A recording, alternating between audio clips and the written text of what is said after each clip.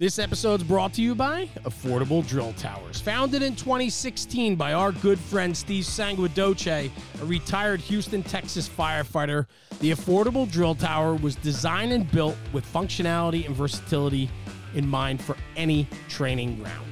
As a standalone training tower and add-on to an existing burn building or Connex setup, the Affordable Drill Tower packs a massive punch at an affordable price tag. With over 50 towers across the country, from Massachusetts to California, Montana to Texas, professionally engineered, NFPA and ISO compliant, the Affordable Drill Towers brings the versatility to your training ground. From Main Street, USA, the small town fire company in their back parking lot, to the training grounds of the largest metropolitan fire academy, the Affordable Drill Tower fits the bill for price and functionality.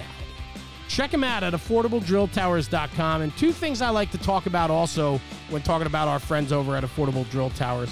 One, their customized training program. They have the ability to bring some of the best talent from across the country to your home turf after the install of the Affordable Drill Tower.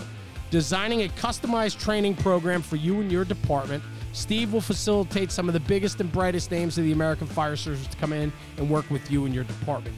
And secondly, and I think most important, is Steve's belief in need over greed. The Affordable Drill Tower company gives back to not-for-profits that support organizations in the American Fire Service. Organizations such as the Joey D Foundation, which is near and dear to Steve Sanguidoce's heart, as well as many other not-for-profits that he takes a part of. He takes great pride in providing funding for organizations that push this job forward. So check him out, Steve and Dennis over at Affordable Drill Towers. Send them an email at info@affordabledrilltowers.com. Check them out on social media, and their YouTube page is kicking butt with great information, training nuggets, and information about their towers. So check them out, Affordable Drill Towers, and let them know Jeremy over at National Fire Radio sent you. This episode's brought to you by Ridgeway Leatherworks. Ridgeway Leatherworks is a firefighter-owned and operated business, as well as a family-run business, and that's what I love about it. Rob and his family are passionate about their customer service and the quality product and craftsmanship they put out for the emergency services. Rob's been on the show. We've been to his business. We've seen them in action. I've even tried to hand paint radio straps. I promise you, it is not as easy as what the final outcome looks like. The product is so good and so clean and crisp, and yet, man, it takes that steady hand. Rob's become a near and dear friend of our podcast, and you hear that over and over when we talk about our sponsors, that they're friends, supporters, and that's what this networking community is all about, is supporting one another. Ridgeway Leatherworks, Rob Meyer, crushing it. Quality and craftsmanship is number one. Customer service is right there with it. From custom radio straps, universal radio holsters, chin straps, flashlight holders, anti-sway straps, and locker tags made out of leather, there's plenty of opportunity along the way when you deal with Ridgeway Leatherworks. So check them out at ridgewayleatherworks.com. Find them on social media, Instagram, Facebook, and TikTok. And tell Rob you heard about him on the National Fire Radio platform, and give him a little plug and tell him keep up the good work.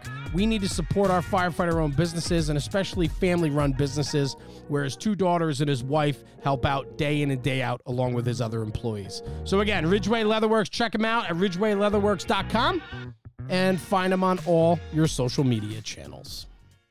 Hey everyone, Jeremy, National Fire Radio. Welcome back to the podcast. Today is going to be a lot of fun. Pat Nichols, out of Boston, Massachusetts, a retired district chief, 37 years in the department, or almost 37 years. You're sitting there in that beautiful basement of yours with that gorgeous engine front behind you, or truck front, we should say, truck front, and then all the memorabilia there. But 37 years in Boston, there's a lot of memories and a lot of experiences to be had, Chief. Thanks for joining me today. Appreciate you being on the show. My pleasure. Thank you. So let's hop right into it, man. Dirty 30, right in the background there. Old American La France. Give me the background, because a lot of people are going to be curious what that's doing in your basement. Well, it's you run into people as you go along through your career, and you never know who you're gonna, how it's gonna you affect somebody or something you say or anything like that. This was a conversation I had when I was a volunteer fireman with one of the members of the department I was with, along with another volunteer fireman. It was a combination department, so the other guy was a full-time career already. The other guy I was with ended up to be my brother-in-law eventually, a full-time fireman down there. 20 years later, the chief and my brother-in-law remember this conversation we have and say, "Hey, we're scrapping a 1969 American LaFrance, although it's an engine. Are you interested in it?" I said, "Absolutely. I'll be down in a couple of weeks." He says, "No, it's in the scrapyard. It'll be pieces on Monday. Yeah. You need to come and get it this weekend." I'm like, all right, I guess. And it's just like when you go to move. "Hey, anybody want to go to Connecticut and help me move?" No, I got Yep. Well, anyway, you got my number now. Give me a call. I would definitely come up and help you move that. I mean, that's it's cool. I was surprised how big it was and how heavy it was. But anyway, long story short, Boston had a 1969 American LaFrance tractor trailer. As it turned out, it was disbanded, unfortunately, in 1981, 1982, when we lost quite a few companies in Boston. And so when I had an opportunity to paint this and bring it back, I knew exactly what I wanted to do with it. It was stuff I saw. It was 20 years in the making. Same story with a guy that does body work and said, I just want to have a beer on it. Let me do it. And I'm like, okay, here it is. And Bob Stella is a very talented, does a lot of helmet fronts. Oh yeah, he's been on my show. He was on my show. Okay, absolutely. Well. Yeah, so that's Bobby's gold leaf work. He was gracious enough to come down here, and the top is Dorchester District Court jury bench. We were driving through Dorchester on the way back from training. Our Moon Island is our training academy, and it's literally an island. So we have to drive a pretty good distance to get to it out of the city and then back in the city real quickly. But nonetheless, we drive by and we see jury benches in the dumpster. And I'm like, turn around. And so the superintendent comes out and says, "What do you firemen want? What do we do wrong?" And I said, no. I'm just, so again, tell him the story. He says, "Hey, give him a hand, get that out of the dumpster." So we brought it back to the firehouse. And you can imagine on a ladder truck where that might have been stored, of course, 18 or 20 feet of. Yeah, right. And that's awesome. Had to be put someplace. But we got back. And so there's the end result of it. And it was a labor of love. It was no other than the repainting. Everything else was elbow grease. 20 years in the making. You had plenty of time to figure out what you wanted and where it was going, no? Oh, I actually built in a house, similar to the basement we have here, but it's a different house. But I built the corner where I was going to put this, knowing what I wanted, how big it was going to be. One day. Yeah, one day, someday. Yeah. And then there it was, You know what? Interesting. Yeah, go ahead. Well, we just moved here last year. And so it was interesting to move. I had to move that separately. I believe it. This is new construction, and literally the house is built around this. I had to take all the door frames out to make the corners in the back over here through the garage. And this is level, so it was easy to get in, but we had without taking the truck all apart, I ended up having to just, take the door frames off. I can only imagine. I've had conversations, not like that, but probably pretty similar with my wife, where you're looking at your house going like, well, we have to save this area for this. And she just looks at you and shakes her head, right? Like, okay, that's the priority, right? That's the priority. Yeah. Well, it is, right? Makes you happy. If you think about it, though, I mean, looking at the walls, and then you pan the camera around, too. You have a ton of photos and things that are just on the wall, memorabilia of your career. I mean, just the memories and friendships and stories that you've made over time, to be able to have all that on display makes for an incredible place to remember your career and the friendships and brotherhood that you've made along the way.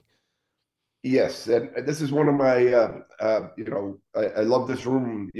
We have a lot of memories down here with people coming and visiting and whatnot, watching games and overflow, if you will. This is where the adults come. Yeah, I love that. But what I think is, it's like my patio. I have an outdoor patio that's kind of like screened in, and that's the TV on the wall out there, furniture out, the outdoor wicker furniture out there to sit and have a cigar, have a drink, whatever it is. Yep. But man, a lot of business gets done there. Like a lot of good conversations, great ideas, the camaraderie, the brotherhood, invite them over after the firehouse or something like that. And so on. I mean, same thing at yours. I mean, I'm sure there's been a lot of decisions made around that bar. Well, not many decisions, but we have, you know, if you don't help people or talk to people and you get through trouble, and it doesn't even have to be fire service stuff. It could be life that's maybe affecting the fire service or just affecting them personally. So, yeah, we have a lot of, you can't see it, but there's a big couch here. So, we, kind of go, the mental health couch over here, therapy sessions, man. Yeah, bar over here. So, yeah, we've it's good. Although I don't live, we have kind of the fire service tends to, well, at least as far as the city of Boston, it's so expensive to live in Boston, immediate vicinity of Boston. Everybody's starting to move away. The fire service is becoming harder to get people together because it was a neighborhood thing, volunteer services, obviously you're in a neighborhood, but paid service, people are moving out and away, and we've lost a lot of that. Hey, let's go for a drink. And part of that's our problem too, but let's go for a drink or let's go have something after the firehouse, when we leave. 24s, 48s, that's changed that culture, that let's have a beer kind of thing. Certainly, you don't, when we were doing 10s and 14s and we would go out in the evening or right after work at 3:00, I'm sure that didn't go well for every family. We'll put it that way. But it was probably easier to pull off on a 10s or 14s because on a 24, you're there for a day. You got to get home. You got, you got to get home. Yeah. And, we start in the morning. So that's right. You can start in the morning, but starting in the morning is a long day, So yes. Yeah. But I mean, you bring up a very good point, right? Because I think I understand of what I know of the Boston Fire Department. It is very neighborhood oriented, right? A lot of city departments are, right? That the stations are the focal point of that specific neighborhood. But a lot of it is guys walking to work, taking mass transit to work, riding their bicycles to work when it's a neighborhood firehouse, and the guys come from those neighborhoods. But you're making a very good point. As the cities get more and more difficult to navigate and to live within, guys are pushing out, which takes their time away from the firehouse, takes their time away from the neighborhood. Yeah. And then that esprit de corps that is so important in the fire service is, I wouldn't say it's gone, but it's harder to keep it going. And so many people have, we're young, Boston, 1,000, we put on 1,000 people in 10 years.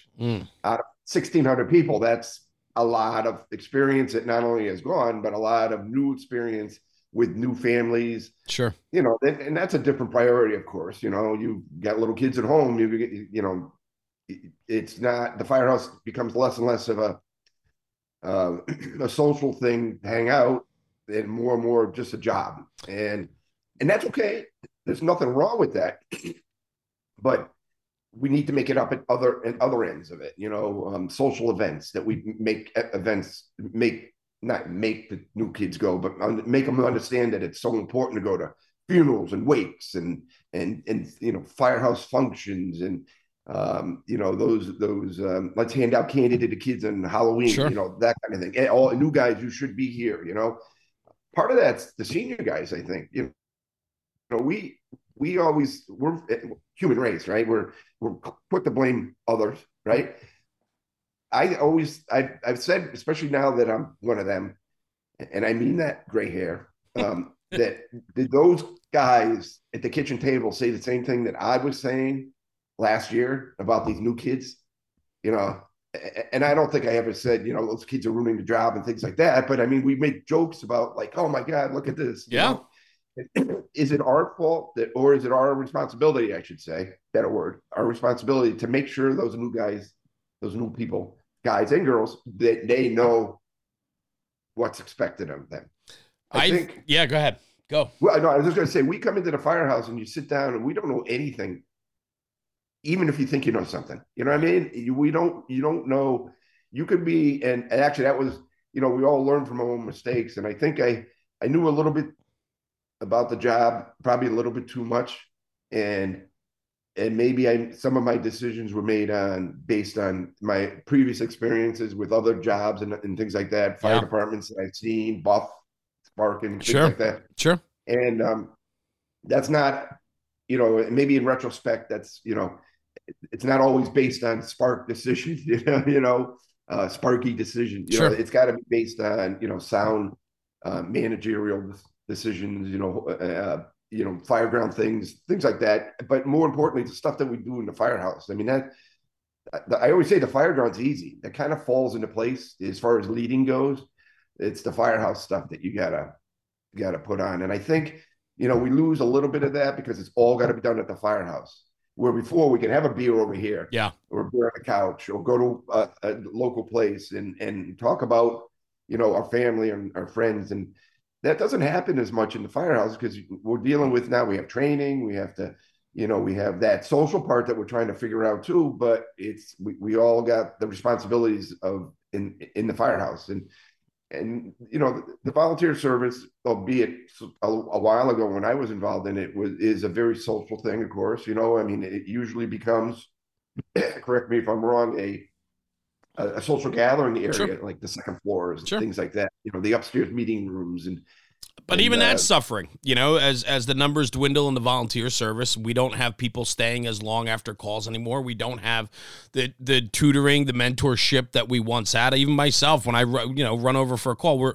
going out the door 700,000 times a year, running fire rounds. It's like if you're not a bunk-in program or you don't have the opportunity to stay, there to dedicate a definite time to your service, but it's a home response. Like you're always running out because you might be running to the firehouse 5 times a day for nonsense runs. And so your time becomes limited. And so you don't stay as long. You don't have that banter or that extra half a second to talk to that new kid or young kid. And that is detrimental to the volunteer service. And it also happens in the career service too. On your side, it certainly happens.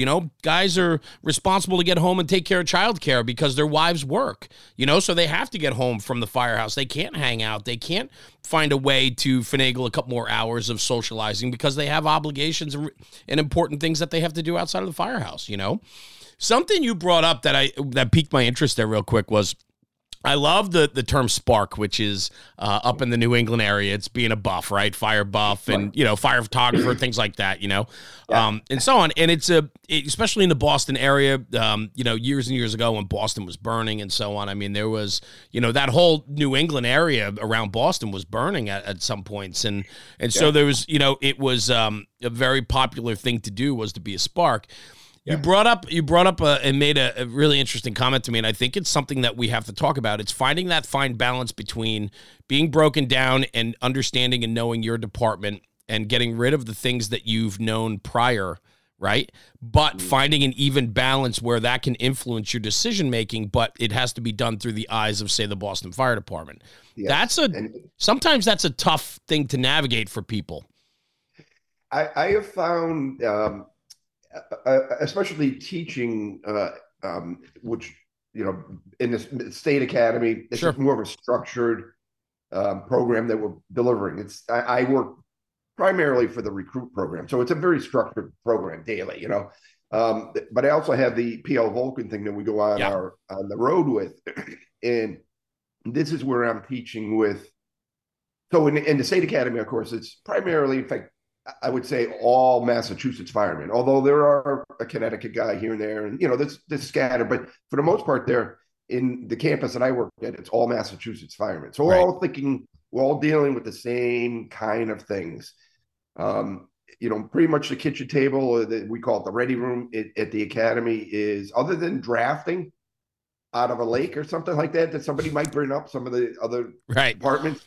We can engage in every conversation. Sure. Drafting, right? Okay. So, and I appreciate what they can do. Let me tell you, they get water out of a rock. That's very true. I just, when you get hydrants every 400 to 600 feet, you just become a spoiled brat, as far as that goes. Makes water, sense. What do you need? Yep. I got it right here. Yeah. But when I morphed there. When we go out on the road, I'm teaching with guys from New York City, from California, Right. Colorado, Kentucky areas, in Florida sometimes. I mean, now we kind of have to make things go in the right way. And it's funny because we're all like-minded, and some of my people that we work with, from New York City, an officer and 5 guys, officer 6 people. I mean, some departments that might be your whole first alarm Correct. assignment, let alone one engine or Yep. truck. Yep. So it is. They have to come down to speak the level, if you will. Same with bringing your outside experiences in my case, into a new, a different venue, if you will. And that took me a little bit of maneuvering, not long, but especially being a boss. As a fireman, it was kind of, you do as you're told, basically. Sure. But then becoming an officer, and that was after 6 years or so. I became a lieutenant, and I quickly figured out how to, Sure. it's the Boston way, not, don't, and that's the way it's going to be. And I can affect change, but it's not something that's going to happen tomorrow. Yeah, I mean, I think too, right? Really interesting. Getting to travel like you do, it certainly opens up your horizon to see what other people do, right? But for you on the job, right? 37 years, right? You came into the Boston Fire Department with a little bit of knowledge and experience behind you. And so it's a tough thing to navigate for some, because you really want to go in with an open mind and be brandy new. I mean, maybe some of the best people we have are people that have never been exposed to the fire service until the day they walk into the fire academy, right? Because they don't bring any preconceived ideas or notions with them to cloud their judgment or decision making. And and so that's a really interesting balance, because what it does is it requires you to understand the game, if you will, like who you are and how it works, and finding and bridging that, that difference between what you learned and what the conditions of which you already know versus what you need to be taught, and then making sure that you represent the department that you ride for. I think that's very important. You mentioned, go ahead. I was just going to say the patch on your side of your arm. Yes. Yeah. Yep. So you mentioned PL Vulcan. We should say you are co-owner and one of the operators of PL Vulcan. You guys travel all over the country, all over the world, basically teaching. You guys, I would consider, are one of the OG training companies that have been around for quite some time. Please talk about it. Well, it started. Pete Lund was the originator. He was a fireman in Rescue 2. Right. And of course, 9/11. Excuse me. I just started working for them. I think I only did one class really that summer before 9/11, and then of course 9/11 everything paused. For the most part, especially anybody did anything to do with New York City as far as on the job, they were all committed to the pile. Which everybody understood that. Sure. Anyway, long story short, he ends up retiring out of the city after 9/11 settled down. I think it was 2002. He might have retired, maybe 2003. And anyway, he passed away on Long Island at his fire department, at a fire in his fire department on Long Island. Yes. And unfortunately, so with that, Mark Gregory, myself, and Jim Sanders, who's a retired fireman from Rescue 2, asked the widow the following year or so, is like, we want to resurrect this. I mean, this is Pete's life. This is his company. So that's where the PL comes from. Right. And he was the Vulcan. That was his name. He was known as the Vulcan. Yeah. Yeah. Yep. So here we are. And, 20 years later, we're doing, we got 16, 18 people. And we are, I've gone to Okinawa. This spring, we went to Alaska. We've been to Canada. So yeah, it's kind of cool. We got a couple things in the works overseas, but I don't know. Things like that take time. Yeah, of course. So you develop relationships too. I mean, it takes time. So we might be in Europe, and the war, of course, is kind of in both. Ukraine and Israel are kind of holding things up right now. We'll see what happens. So that's fun. But let me ask you, the whole mission behind PL Vulcan though is to push the job forward, right? It's to take experience and knowledge from your own jobs and careers and pay it forward through teaching across the world, right? So has training always been super important to you from your early days up through your career, or is that something you latched onto later on, understanding the importance of training? Because sometimes it takes a little while to really understand and focus that training is a big part of it, especially, you're 1986, hired in 86. Boston was seeing some fire then, I'm sure. You guys are probably going to work regularly, so training wasn't what it is today for sure back then. So was that always something for you, training? Yes, actually, as in the volunteer deck in Naugatuck, it was a combination department. I ended up on the volunteer side being one of their assistant coordinators, if you will, on training. And although being a new 18, 19-year-old guy, I would interested enough in the job to be able to get people to come and do some training for us. Limited budget, it was what it was, but it really was a passion that I had right from the beginning. Like you said, early 80s, right up to mid 90s, to late 90s even, we were pretty busy, and it was more OJT. There was less focused department training. It would be more company-wide, and they were expecting the company officers to do the training, which worked great for me because I had a bunch of motivated Marine, I felt like I was with the Marines. Yeah. Although I wasn't a Marine, don't get me wrong. Yeah. These guys they would send anywhere, and it was I got very comfortable at Atlanta 26 because we were busy going to work, but we were busy in runs, so you didn't mind the runs because we had fires involved. And so it was we had a lot of fun. I had the same 4 guys pretty much for 10 years. Unusual, and especially unusual in a busy firehouse, because gets tiring after a while. Sure. With seniority, it's all seniority transfers for us, and as you gain seniority, you can go to fire companies, if you will, that are doing less running, same amount of fires. Yeah, kind of like I get it. I get it. Yeah. But I really enjoyed my time on Huntington Avenue, and that was an opportunity for me to I try to pick something small, and I call them 10-minute drills, and that wasn't something I knew that I was doing then, but now I really liked 10-minute drills, especially as a chief officer, because it didn't put a lot of guys on the spot that they thought they'd have to come up with, a lesson plan and have it all morning. It's like, you don't need that. You hand somebody a Halligan and tell me what you know about the Halligan, 3 things. And then you hand it to the next guy. Tell me what you could do with that. And then you go to the next guy, and eventually somebody comes back and says, hey, I didn't know that. Right. And now your 10-minute drill is a half an hour. And it's not like, oh my God, Nichols is back again. Oh my God, he's a dentist.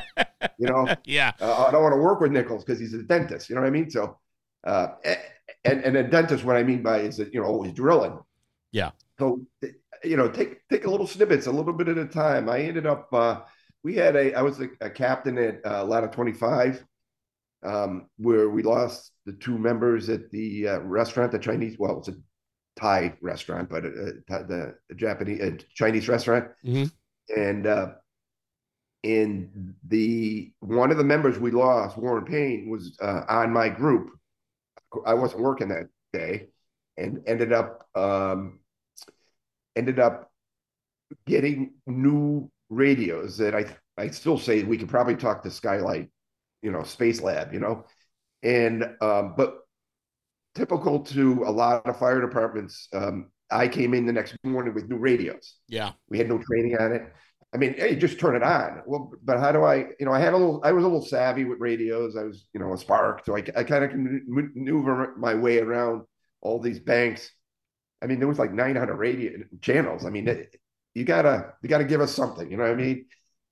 And even the emergency button, they probably told the group before, but that never passed. Sure, it didn't come down the line, yeah.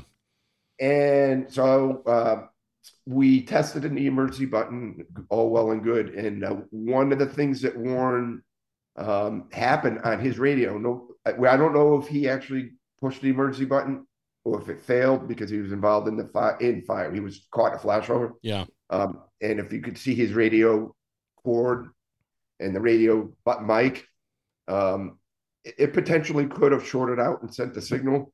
But you like to think that you do a little things and, you throw a little information out and then somebody can pull it out of a tool chest in something. Yeah. Is that. Yeah. Well, I think I love the idea of the 10-minute drill, right? Because you're right. It's never 10 minutes.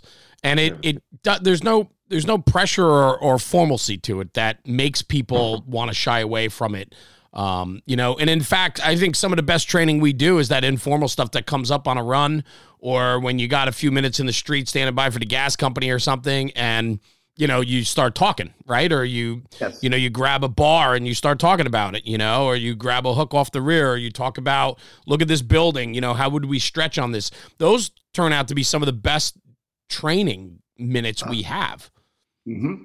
Take opportunity. I even say go into, at medicals, you got to take care of Mrs. Jones on the floor. But even in a medical, you could look around briefly and say, hey, what would we do? Mm-hmm. I didn't know this was a sunken living room with a pool in the middle. Yeah. Of it, that would be nice. Yeah. Stuff like that. You can learn a lot. Building this construction. I tell new guys if I ever do the, if I do lectures, anything to do with the building construction part of it, that, look around it's not on fire now, but what would it be like if it was? How would you act? What would be some of the things you would look at? Sunken living rooms. I actually have one upstairs that would give somebody, if you weren't paying attention, somebody a howdy doody. Yeah, right, exactly. One step down to my living room. Yep. And then it's important. But we can learn every time once you put that uniform on for a full-time job, or even just get on the rig for a call as a volunteer or a call fireman, you could learn something. 100%. It may be a quick run. You could look, where's the standpipes? Where's the hydrant? Hey, that house is 600 feet off the street. What are we going to do here? A curvy driveway. I can't get the truck in there, or whatever it might be. And it's that, the repetition that we keep doing, that recognition, prime decision making that occurs. Like, I don't remember the building, but I remember this happening. Right. And so the longer you have, and that's kind of what they're saying with that, is that's experience. Well, and I love that, right? Because that's where experience does matter, right? When somebody takes a 20, when they do a 10-minute drill, and they can relate it to something that happened in the department's past, where they said, oh, that fire we had over on 123 Mockingbird Lane, right? Like, that's where this could have came in handy, guys. Like this, I saw this firsthand. I can tell you that this works, or I can tell you this doesn't work. That's where experience matters, especially on the training side, because it validates the information that's being put out. Mm-hmm. Yeah. Yep. I agree. Absolutely. And the thing about experience, you could be the first day in the firehouse, never have even looked at a fire truck, but can bring something to the table. Roofers, building construction, everybody can bring something to the table. We should tap onto that. Now, some of the, the educational system in the United States right now is not really teaching functional stuff as much as, I had a lot of theory, Chief. A lot of theory out there. Yeah. Right. This episode's brought to you by Taylor's Tins. Taylor and his crew at Taylor's Tins have been manufacturing aluminum helmet fronts since 2017. With over 200,000 tins in the market, they are a leader in the helmet front space. Custom design, one-offs to department orders, they can turn them around within 24 to 48 hours. Customer service is what they pride themselves on, and they provide nothing but top-shelf product and service to their customers. Check them out at taylorstins.com and check out their full line of product offering. They've always been a very strong supporter since day one with the National Fire Radio podcast and platform, and Taylor and his crew have become dear friends of ours, and we appreciate the support. And at checkout, for a little extra bonus, use coupon code NFR Sent Me. That's NFR Sent Me for a discount on your order. Exclusions do apply. Anyway, check out taylorstins.com for the latest and greatest offerings from Taylor and his crew. And in the words of Taylor, stop burning up leather. This episode's brought to you by the Affordable Standpipe Prop. Let's break it down real quick. Steve and the crew at Affordable Drill Towers is doing it again. They've created this fully custom and fabricated standpipe prop to support the fire service. I'm telling you right now, this is a game-changing piece of training equipment. And I want to hop into it real quick. It is designed with a 4-inch manifold of high-strength galvanized Schedule 10 pipe. The cart and manifold are powder-coated red for a durable finish, meaning it's not just a talking piece. It's not something you tuck away on the shelf. This is a training prop that can be wheeled into the classroom and then brought out onto the training ground. And so let's talk about that. In the classroom, there's nothing better than having a hands-on prop in front of the students, in front of the fire companies that are there to learn about standpipe and FDC connections. Having that prop in the classroom allows for a great instructional lecture. And then from there, take the standpipe theory and translate it to the training grounds.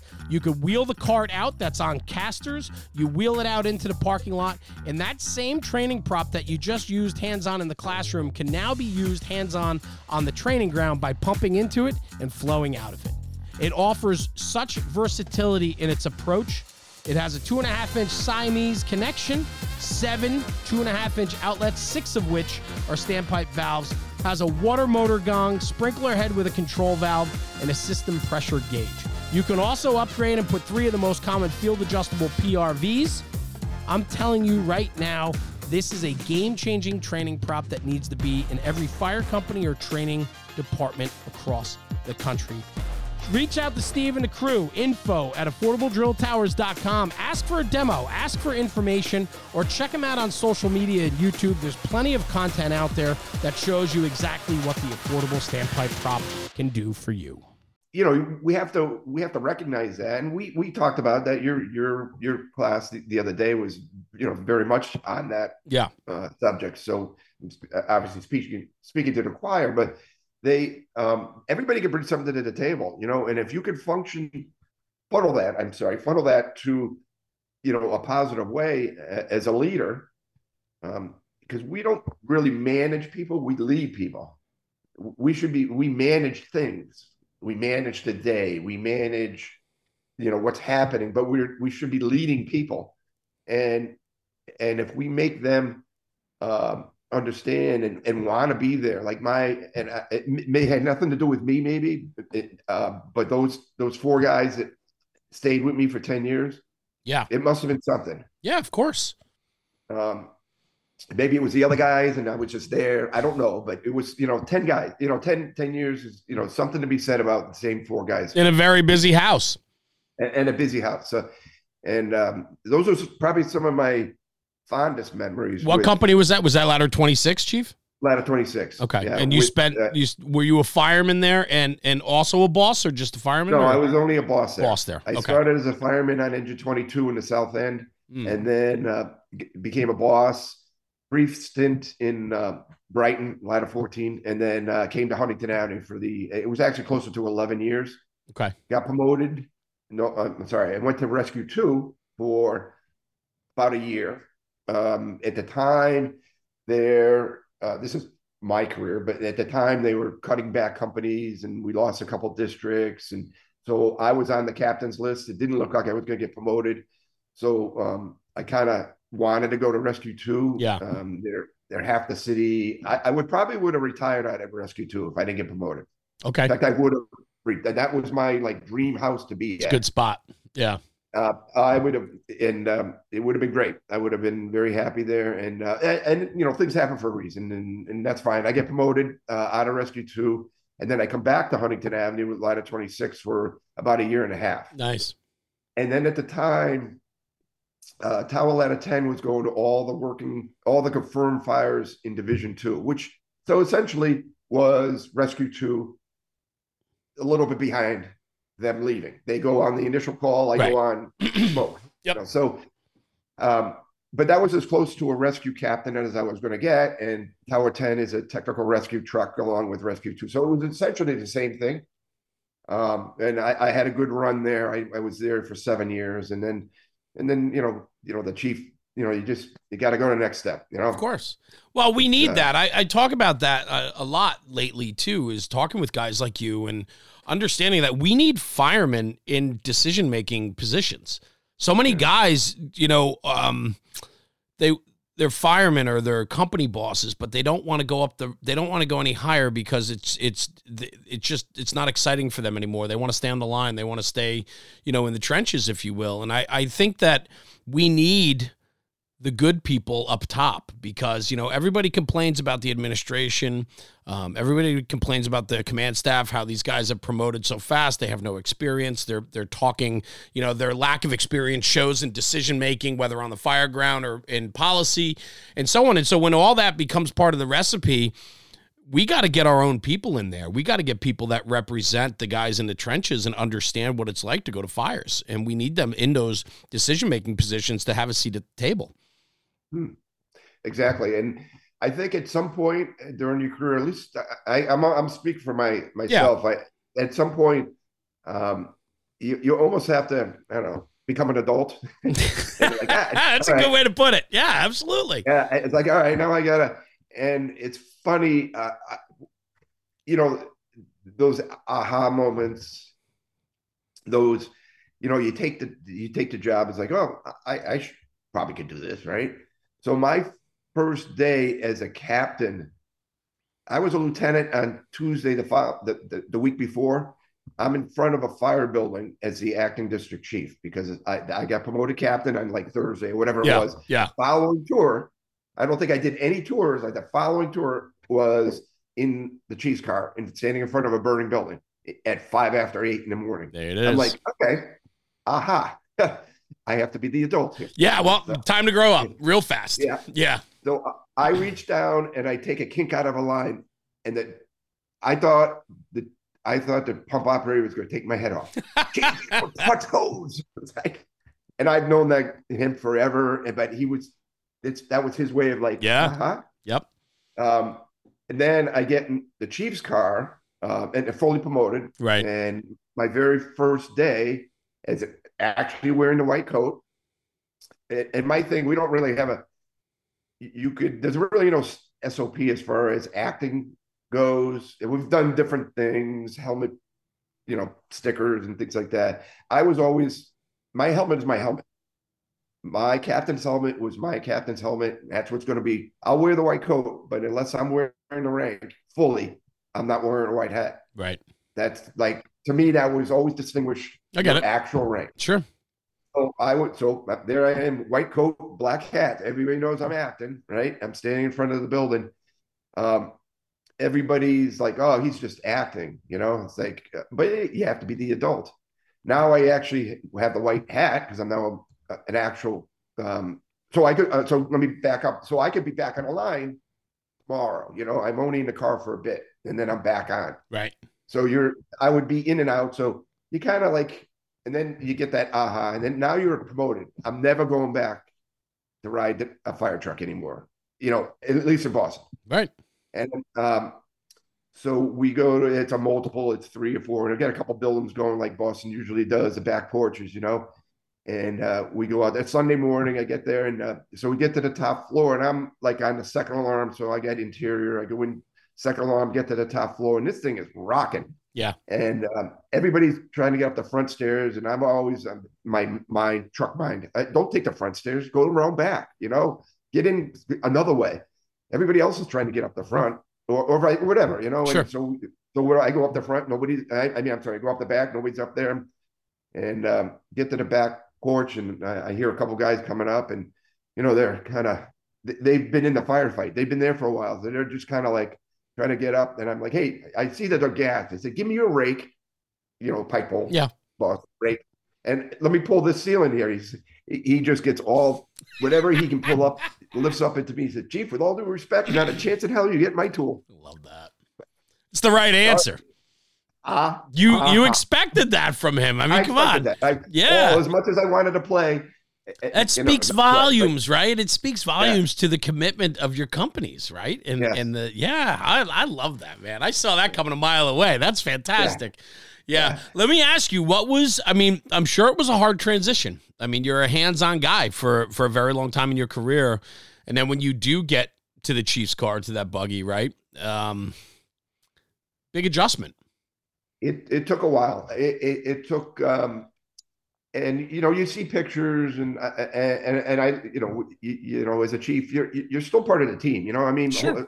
dragon hose, maybe not, but you know, when you're picking up stuff and you're not, to me, I was never above like laying out a line or Yes. helping drain a line or Right. anything like that. That was never. Yeah, I get the beginning. I get the rake. You know, I'm not supposed. You know, I'm supposed to be more of a. I Sure. get that. All right. So that was me. Took the test. Got lucky. Got promoted. Here I am. Now I don't touch tools. Yeah.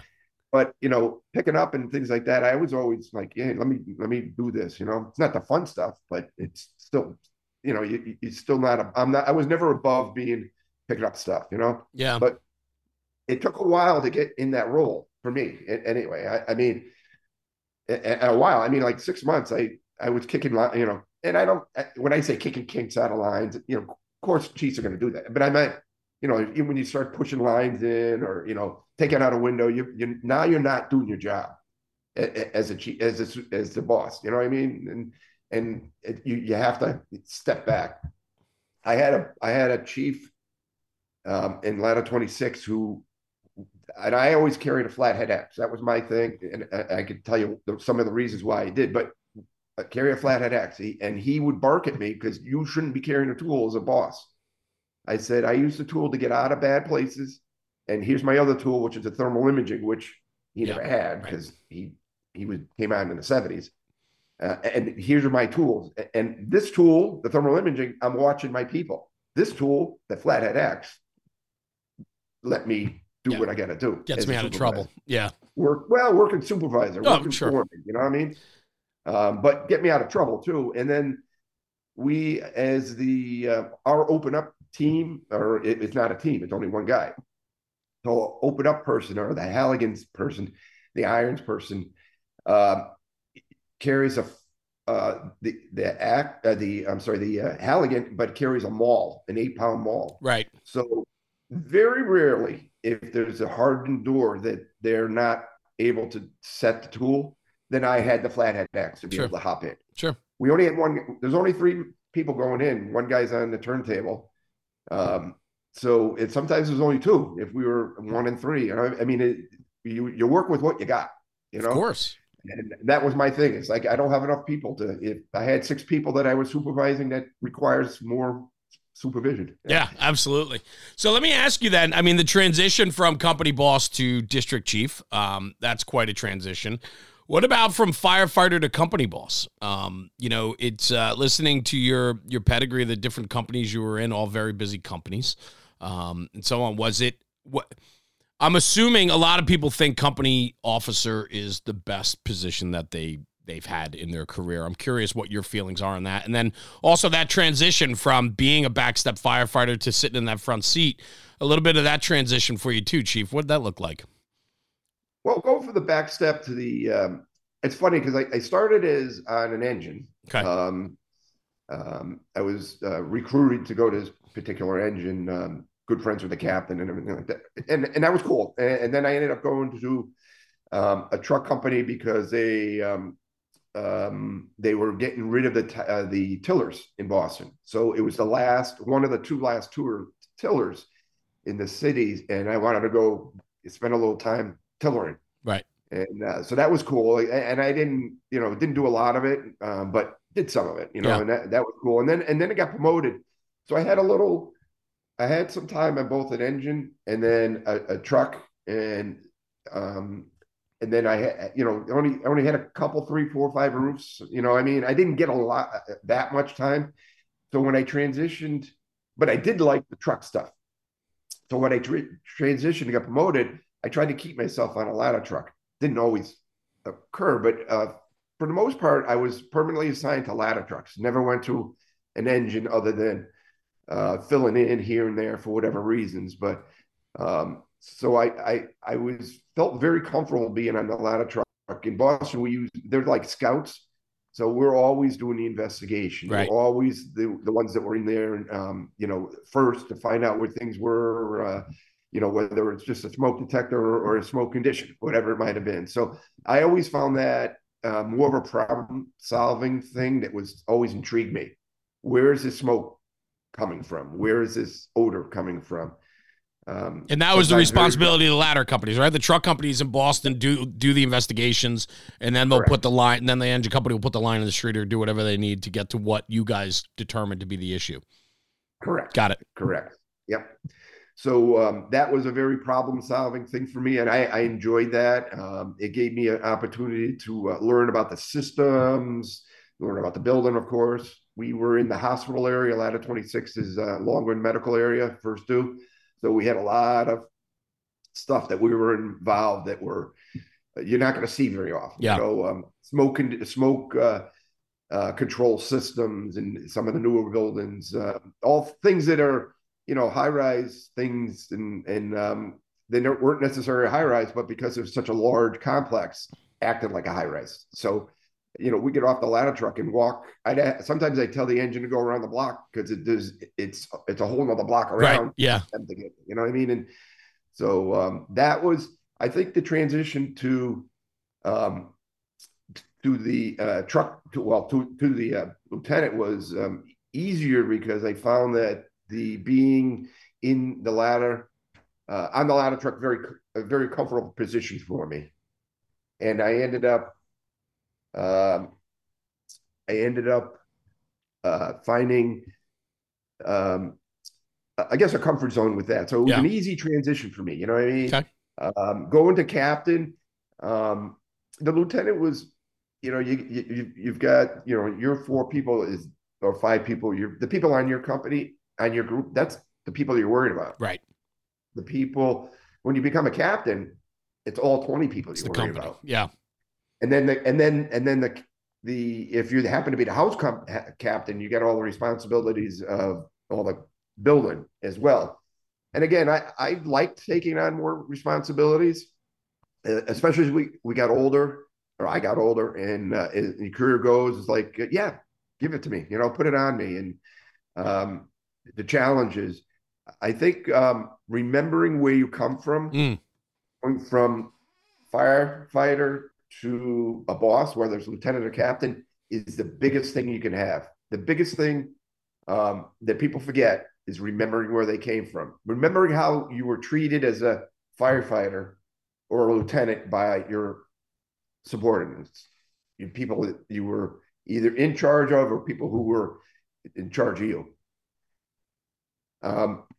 If you're not humble enough to be able to understand that you're not the smartest guy in the room, then you're setting yourself up for a failure. Oh, for sure. For sure. That's why I do this. I get to talk to guys like you, a hell of a lot smarter than I am. I like to learn, man. That's why I sit back and listen, because there's just so much out there to absorb. And if you're willing to open yourself up to it, it certainly will make an impact on your career. And for you, I love what you said, though, not forgetting where you come from. I think that's super important. And the higher you go, even more important it becomes. Oh, 100%. Yeah. And I remember, we all have tough bosses, at some point or another in our careers, and so, and I also had, by far more officers that I wish I could have become, you know what I mean? And you find the ones that you emulate or you look up to, and you try to be like them, but you're still got to be your own personality, and you still got to be your own thing. And if you forget where you're coming from, you're not humble, just because you're, all due respect to chief officers, I was one, so I guess I could say, just because you got gold on it doesn't mean you know everything. And that's right. People, and again, forget where you came from, if you were the clown in the back of the bar yesterday, and now all of a sudden nobody else could do that because you're the chief now. Right. That's a difficult, sometimes that's awkward, difficult to. Oh, very much so. I couldn't agree with you more. And I think, though, too, and this is what I'm really curious then, is the segue is, don't forget where you came from. Your early days, 1986, coming out of the fire academy and going into that engine company. What was that like for you? I mean, was the Boston Fire Department being a spark, you obviously wanted to go to Boston, I would assume, right? That was the spot. And so, did you grow up in Boston? Is that where you're from?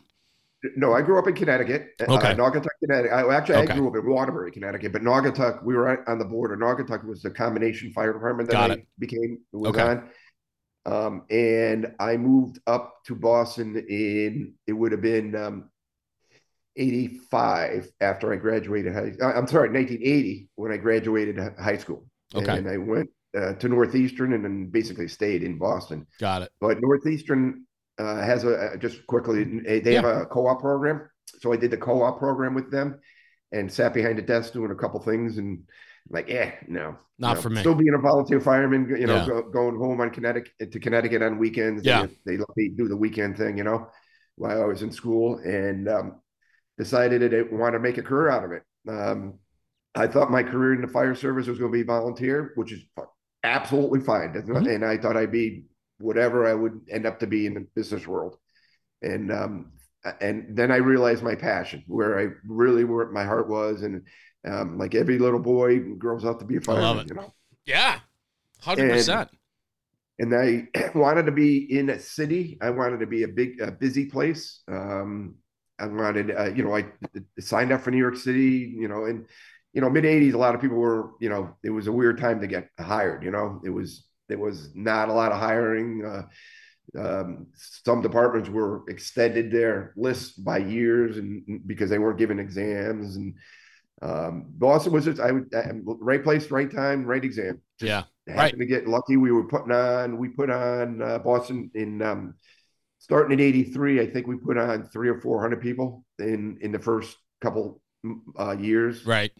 End of the 80s, beginning of 90s. And then all these 300 people are all leaving now. So there's been a lot of retirements, a lot of guys with 35, 37, 38 years that have been leaving the job, which is the brain trust. We're losing a lot of our experience. Like I said earlier, we probably put on 1,000 people in the last 10 years. I mean, that's 1,000 new people, And what are you guys doing about that? And I mean that in an informal way. Like, is there recognizing how much experience is walking off this job? Not walking off in a bad way, but obviously retiring and getting what's owed to them, right? And as it changes, I mean, the Boston Fire Department is a big little city, right? So it's like it's a major urban metropolitan city that offers anything and every opportunity you could possibly need for a fire department. It's going to present itself there, but it's still small on a scale of you guys are like, I would say you're a mid-size career department. Well, 1,600 people. That's I would say, mid-size. Yeah. Higher end of the mid-size. Yeah. But and Boston's funny because it's a neighborhood. It's made of neighborhoods. Yes. People say that, I meet people all over. Oh, where you from? Boston. It's like, we're in Boston. And they'll say, oh, I don't know, Manchester, New Hampshire. It's like, well, you're not really, that's not Boston. Yeah. Or whatever. But if they would say something like Dorchester or Brighton, it's like, oh, well, you are them, You make a very good point because that happens all the time. It's like, I'm a fireman at Dorchester and I'm like, oh, okay, Boston fireman though, right? And they're like, yeah. And I'm like, okay, yeah, but they're neighborhood oriented. I mean, that is what they know, right? Yeah. And that I think is so important. And we started this whole conversation a while back about a neighborhood fire department and how important that is, right? Where you get that buy-in from people that come from that first due area. They have just a little bit more of a buy-in because it's their zip code. Yes, it's their zip code. Their family's there. My daughter-in-law is my son grew up out of the city, but has been living there for 10 years, 12 years now, I think. Got on the fire department, but is living there with his wife, who is a Dorchester girl, Walsh, And so you can imagine that how many Walshes came to the wedding. Absolutely. Yep. Yep. And they all walked. They got married in the back of their parents' house, and they all walked they walked from the neighborhood to the parents' house. So cool. And that is just so endearing to Boston. I mean, it is. It is just a very cool thing to do. And I'm not originally from Boston, but these people have the guys in the fire department have families, long lineages. We have brothers and cousins on the job. My daughter-in-law's cousin just got on our fire department. She was a police officer, I think she was in before, and then now she's going to be a Boston firefighter. Very cool. But that's how the Boston Fire Department is made of a whole bunch of families that are lineages of legacies of members on the job, Yeah, I do. And that matters, right? Because there's that protection of the job then. And that's where I'm curious. And that's to bring me back around to my original question is what are we doing to preserve the experience that's walking out the door? We need to funnel that through the next generation, and we need to find those ways to share those experiences and that knowledge that's been gained and that neighborhood information, and to continue to get the buy-in from your people. Yeah, we've actually come a long way with managing and mentoring our people, especially the company officers. They have the junior fire officer program, which it's been 2 weeks. It's sometimes a little longer, but it's basically 2 weeks for lieutenants and captains, newly promoted if you haven't done it. And it's not just the paperwork stuff. It's how to run, how to be a boss, and not so much. And this is the fire department, not just Boston Fire Department. Not so much. I mean, you think about when we go to drill school, right? We go to drill school, 16 weeks, 20 weeks sometimes. You get out of drill school. You're lucky if you get a first line supervisor training, a week or two. Yeah. So we did 16 weeks. We go to 2 weeks. We get nothing usually as a chief officer. Yep. Unless you do your own training. Now, I believe they are developing a chief officer program for us. The problem is there's a lag, for us. So Mark Gregory just got promoted to battalion chief down in New York City. Mm-hmm. They sent him to school for like a month before that. And then he couldn't get promoted unless he passed his school. Right. I'm pretty sure that's how that works. He got promoted like 35 battalion chiefs or 40 battalion chiefs. Right. We're promoting one a month. Right. Or one every couple months. You know what I mean? So it's very difficult. There's going to be a lag if you wait to put a class, to do a class of 6 of when you actually get promoted to actually go to the class. Yeah. And that's what's happening with even the junior officers program that they have. I mean, you could be promoted for quite a while before you actually go there. It doesn't mean that you can't, but you might have bad habits or been doing something that you could have done better for 6 months prior to this class. Yes. So I think it's a fire service. We have to look into tapping some of our, senior people maybe, to run some of these and share some of this knowledge. And you ask me, where's my passion? My passion right now is I'd be going nuts if I didn't have the fire service training. Yeah. Part of my life. I mean, the fire service was, like most of us, such a big part of our lives. And for me, it was a big part, obviously. I mean, you can yeah, tell. Right. Yeah, exactly. But it was a passion, and I always wanted to strive to do better, and I hopefully I have done better, and I can, my training, I can share what I've learned, what I screwed up. I mean, you learn just as much doing it right as you do it wrong. This job's built on mistakes, right? We make mistakes every single day, whether it's an administrative mistake, an operational mistake. We make mistakes. And we learn from it. And you should learn from it. That's right. I always say the more you screw up, the better you're going to get. I believe in that, right? It's you gotta you got to crack some eggs, right? You got to crack some eggs before you make the perfect omelet. And, you know, there's something to that, especially in the fire service. And you're not going to get it right every single time. And I think that's a big part of the conversation, too, for the young people coming on, is that understanding, you know, that you're going to make mistakes. But it's how you deal with that and how you move forward from them is what sets you apart and sets you up for a successful career. Yes. And I think, too, is that there's so many people that it's instant gratification, right? I have a question. Pick up my phone. Yep. I need to know something. Yep. Pick up my phone. Yep. It's instant gratification. Some of these people are coming into the fire service and like, all right, I'm going to be a lieutenant. I'm studying already. Well, why don't you try graduating from the drill school first? And then you maybe go from there. Or, you know, maybe take some other classes. Yeah. It's okay to study. Because you learn stuff studying.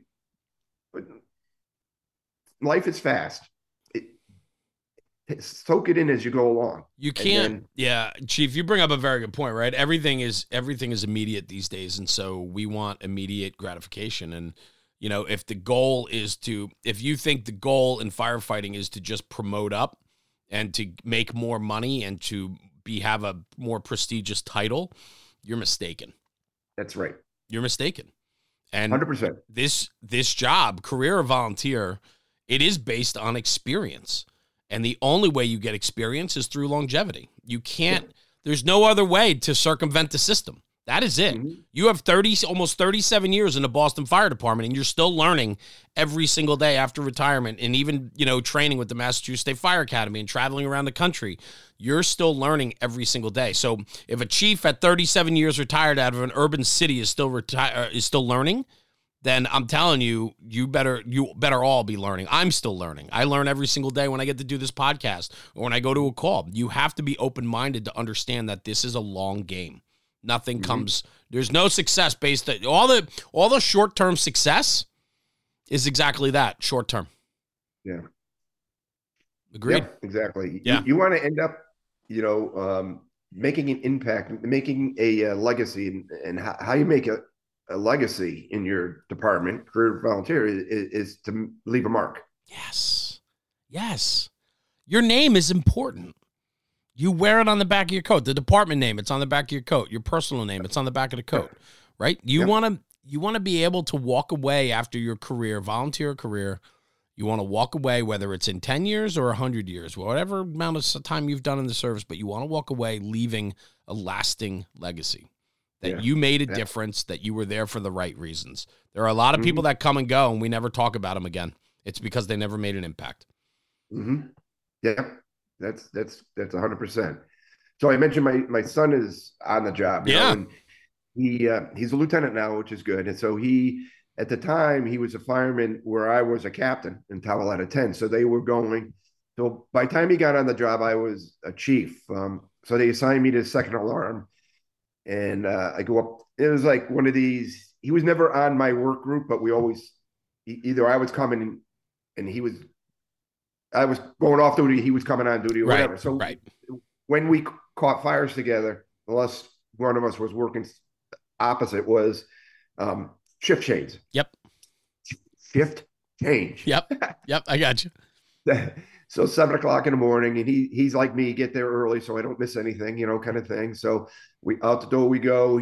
He's going on smoke show, and I'm going on the second alarm from a different district. We get there. I report to command. The deputy's not there, and I said, "Hey, do you know that the building next door is also burning?" And he looks. He says, "How bad?" I said, "Well, bad enough. I came around the back. We're gonna need lines." Right. And he's like, "Oh, okay." You couldn't see it from the front. So in his defense, you know, and the thing, it was rocking, and he didn't get enough bullets yet to put into work. So I said, "Well, give me an engine in a truck." And he says, "All right, I give you a Tower 10. All right. So I said earlier, I never go up where everybody else is going. Right. So Tower 10 is ordered to go in the rear of the building. So and maybe it's a 60-year-old guy that's done it before or not, but I open the front door and I walk in, walk right up to the third floor. And every floor I go to, you know, there's fire in the rear of the building on the porches, and it's in the kitchen. It's usually the kitchens are in the back of these three deckers. And Not always, but most of the time they're in the back.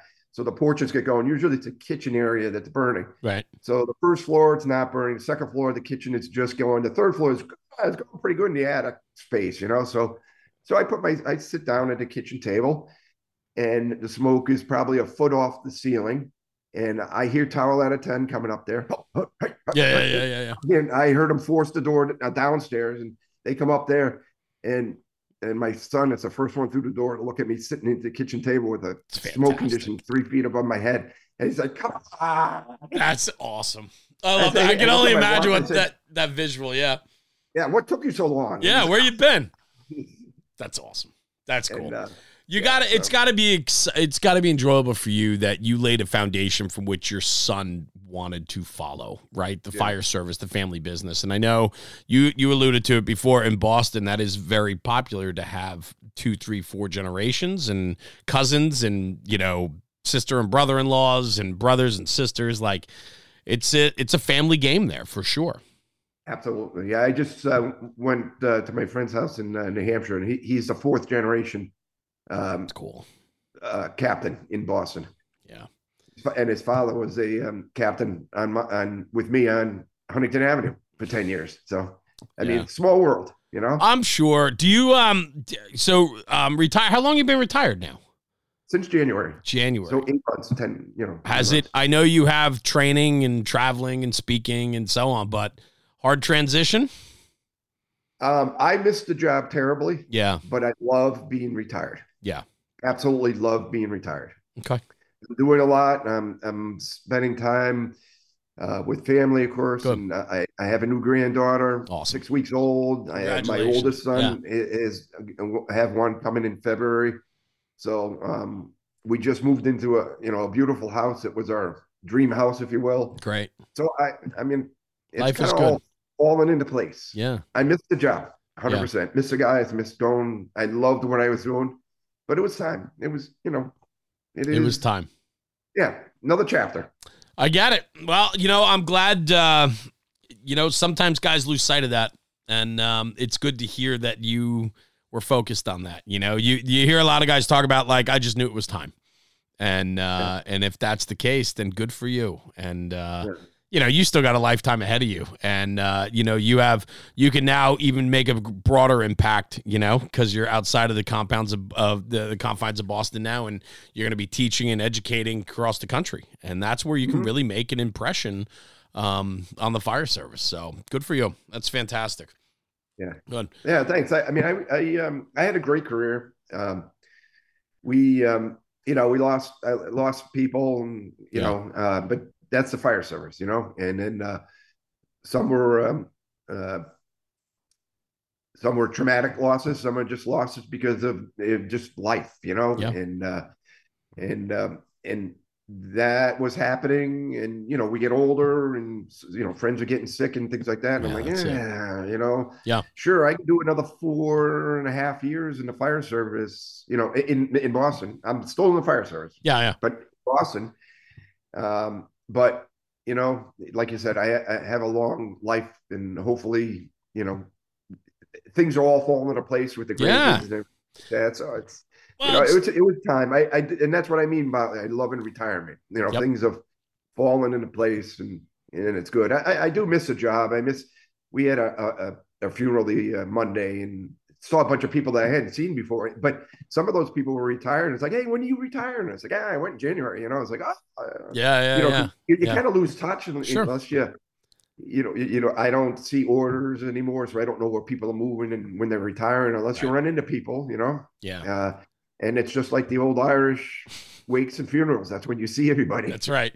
I was just at a wake last night, and it was a family, an Irish family from Jersey City, New Jersey. And I was not surprised when we pulled up and there was, cops out front, and it's like, well, of course, 10 siblings in that family, hardcore Irish family. They got 10 brothers and sisters, at least 1 or 2 had to be cops. It's just how it works, Yeah. Yep. There's something to that, man. I mean, family matters, and good for you for recognizing that and enjoying your next steps. And you have 37 years to lean back on with Boston, and time before that you can now share with the fire service nationally. I think it's fantastic, Chief. I really do. Yeah, well, Thanks. Good. Well, I want to. Yeah. Yeah, hopefully I can do this for a while. You will. You got a lot of time ahead, brother. I promise you that. And you got a great message to share. You and I, we've crossed paths a couple times, and then we just saw each other a couple weeks ago doing a lecture series up in Massachusetts. And that was great. I did the morning, you had the afternoon, and so on. So I'm looking forward to crossing paths with you again. And that we will. Yeah, brother, keep pushing, keep spreading your love for the job. It's infectious, and we need that, and we need guys with experience that you bring to the table. We need that experience to be shared. So please share. So, Chief, thanks for joining me today on the show. Goes quick, man. That hour runs by real fast. But we'll connect again, and I'd love to have you back on. We'll tackle some other topics or something. It'll be a lot of fun. So, good. Absolutely. Well, thank you for joining me. Where can people find you if they want to reach out? They want to learn more about you, or maybe talk to you about PL Vulcan or yourself coming to teach or lecture. Where can they reach out to you? An email or a website? Well, we have PL Vulcan Training. Concepts.com. You can catch me through that. I'm on Facebook, Instagram, Twitter, Captain Pat 10, CAPNPAT 10. And at Verizon.net, if you want to email me, that's that. Perfect. But, Captain Pat 10. Feel free to call me, reach out, text, whatever. I'll get back to you. Good. We can certainly do that. Verizon is my carrier, so it's CaptainPat10 at Verizon.net. Perfect. Good. And PL Vulcan, or you can find me on Facebook, Pat Nichols. Awesome. I'm around. Good. Well, we will find you, and there's a lot there. I know that your class was well received, and I know that you do a lot of hands-on teaching through the Massachusetts State Fire Academy and also through PL Vulcan and for yourself and so on. So plenty to offer. Thank you, brother, for spending an hour with me this morning. I truly appreciate having coffee with you this morning. It's been it's been a good conversation. I definitely am going to invite myself over one day to solve some of the world's problems there behind you at that bar. I'd love to see that firsthand and get the rundown on the history hanging on the walls in your basement. But there's a lot there. As my wife would say, every picture's got a story to it. Of course. And I'd love to hear them. So we'll have to do it again soon, Chief. Don't go anywhere. I'm just going to sign off the podcast. I'll come right back to you, okay? Hang on one second. Okay. Good. Okay. Everyone, thanks for tuning in for another episode of the National Fire Radio podcast. Do me a favor. Take this story today. A district chief, Pat Nichols, out of the city of Boston, Massachusetts. Plenty of history and knowledge there in 37 years of responding to fires in the city of Boston. So do me a favor. Take this conversation, take it back to the firehouse, and talk about it, because when we talk about the job, we're making the job better. We'll see you at the next one. Thanks for tuning in. Jeremy, National Fire Radio.